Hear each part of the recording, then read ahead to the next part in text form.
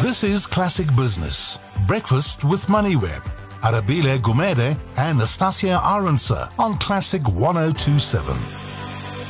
It's 15 minutes after 7. Stats SA will publish the quarterly labour force survey today. And to talk to us about her expectations for the figures is Mamokgethi Molopiane, who's a labour analyst. Mamokgethi, thank you so much for your time this morning. Perhaps before we even get into your expectations for this morning's figures, what was the last figure for the third quarter? And perhaps then let's go into what you think the numbers will look like this time around.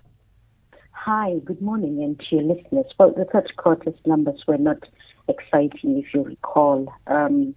We were facing high numbers of retrenchments and the economy, based on how the economy was performing.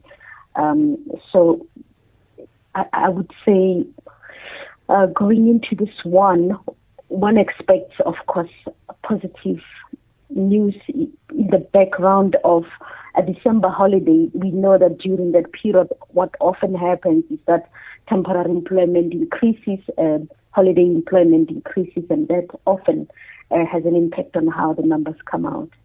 Right. I remember in the third quarter's figures, we had job losses across most of the sectors that were surveyed, including manufacturing and construction sectors, which I think were experiencing the largest quarterly declines. When you look back at 2018, manufacturing and construction, has that always been, I suppose, the sticking block when it comes to the job losses?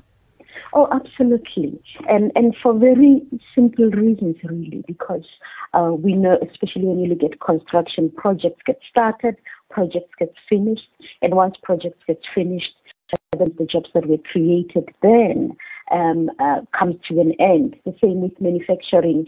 Certain products are put out in the market, and once that is completed, often employment comes to an end. But also in terms of demand in manufacturing, I still say it's a bit, I think, unfortunate that government is spending so much trying to resuscitate our manufacturing sector when, in fact, in reality, it will never reach the levels of Asian countries. However, it is still one of the key sectors of our economy. I guess that's an argument they can always make. But yes, those two sectors will always have topsy-turvy employment in that most of them have high value projects that require urgent employment and bulk numbers of employment.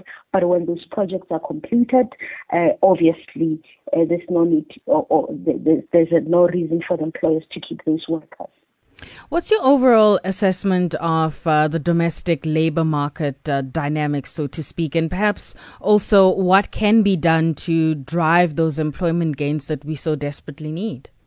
You know, I write in my regular column on MoneyWeb about labor inequality and unemployment in South Africa. And one of the challenges I think that we have is the demand, the mismatch between the demands of the private sector and the skills that is out there. But also at the same time, the challenges obviously are always going to be, besides that, about income inequality in the labor market, and that often drives the demand. You have highly skilled people with high wages and very, very low skilled people with very low wages. And often that changes how our labor market performs and how employment is driven. It's a challenge for South Africa. And I often say until that is fixed, and in line with the linked with education, until that is fixed, we are always going to have this unbalanced demand in terms of work and labor, and where there's certain demand for certain skills, and we have a labor that cannot provide that. And it's something that the new government, when I say the new government, post-94 government, has struggled to address and has to an extent failed to address, and administrations after administration has struggled to cope or keep up with it, even during times of positive growth in the economy in Bekkie's administration. The mismatch between labor and the skills that are out there often is the result of the high unemployment we are seeing. It's unsustainable, of course. We cannot have such high unemployment continuing year after year. All right. Mamakgethi, let's leave it there. We'll catch up with you some other time to talk more about the labor market. But that is Mamakgethi Molopyane, who is a labor analyst. Let's have a look at traffic.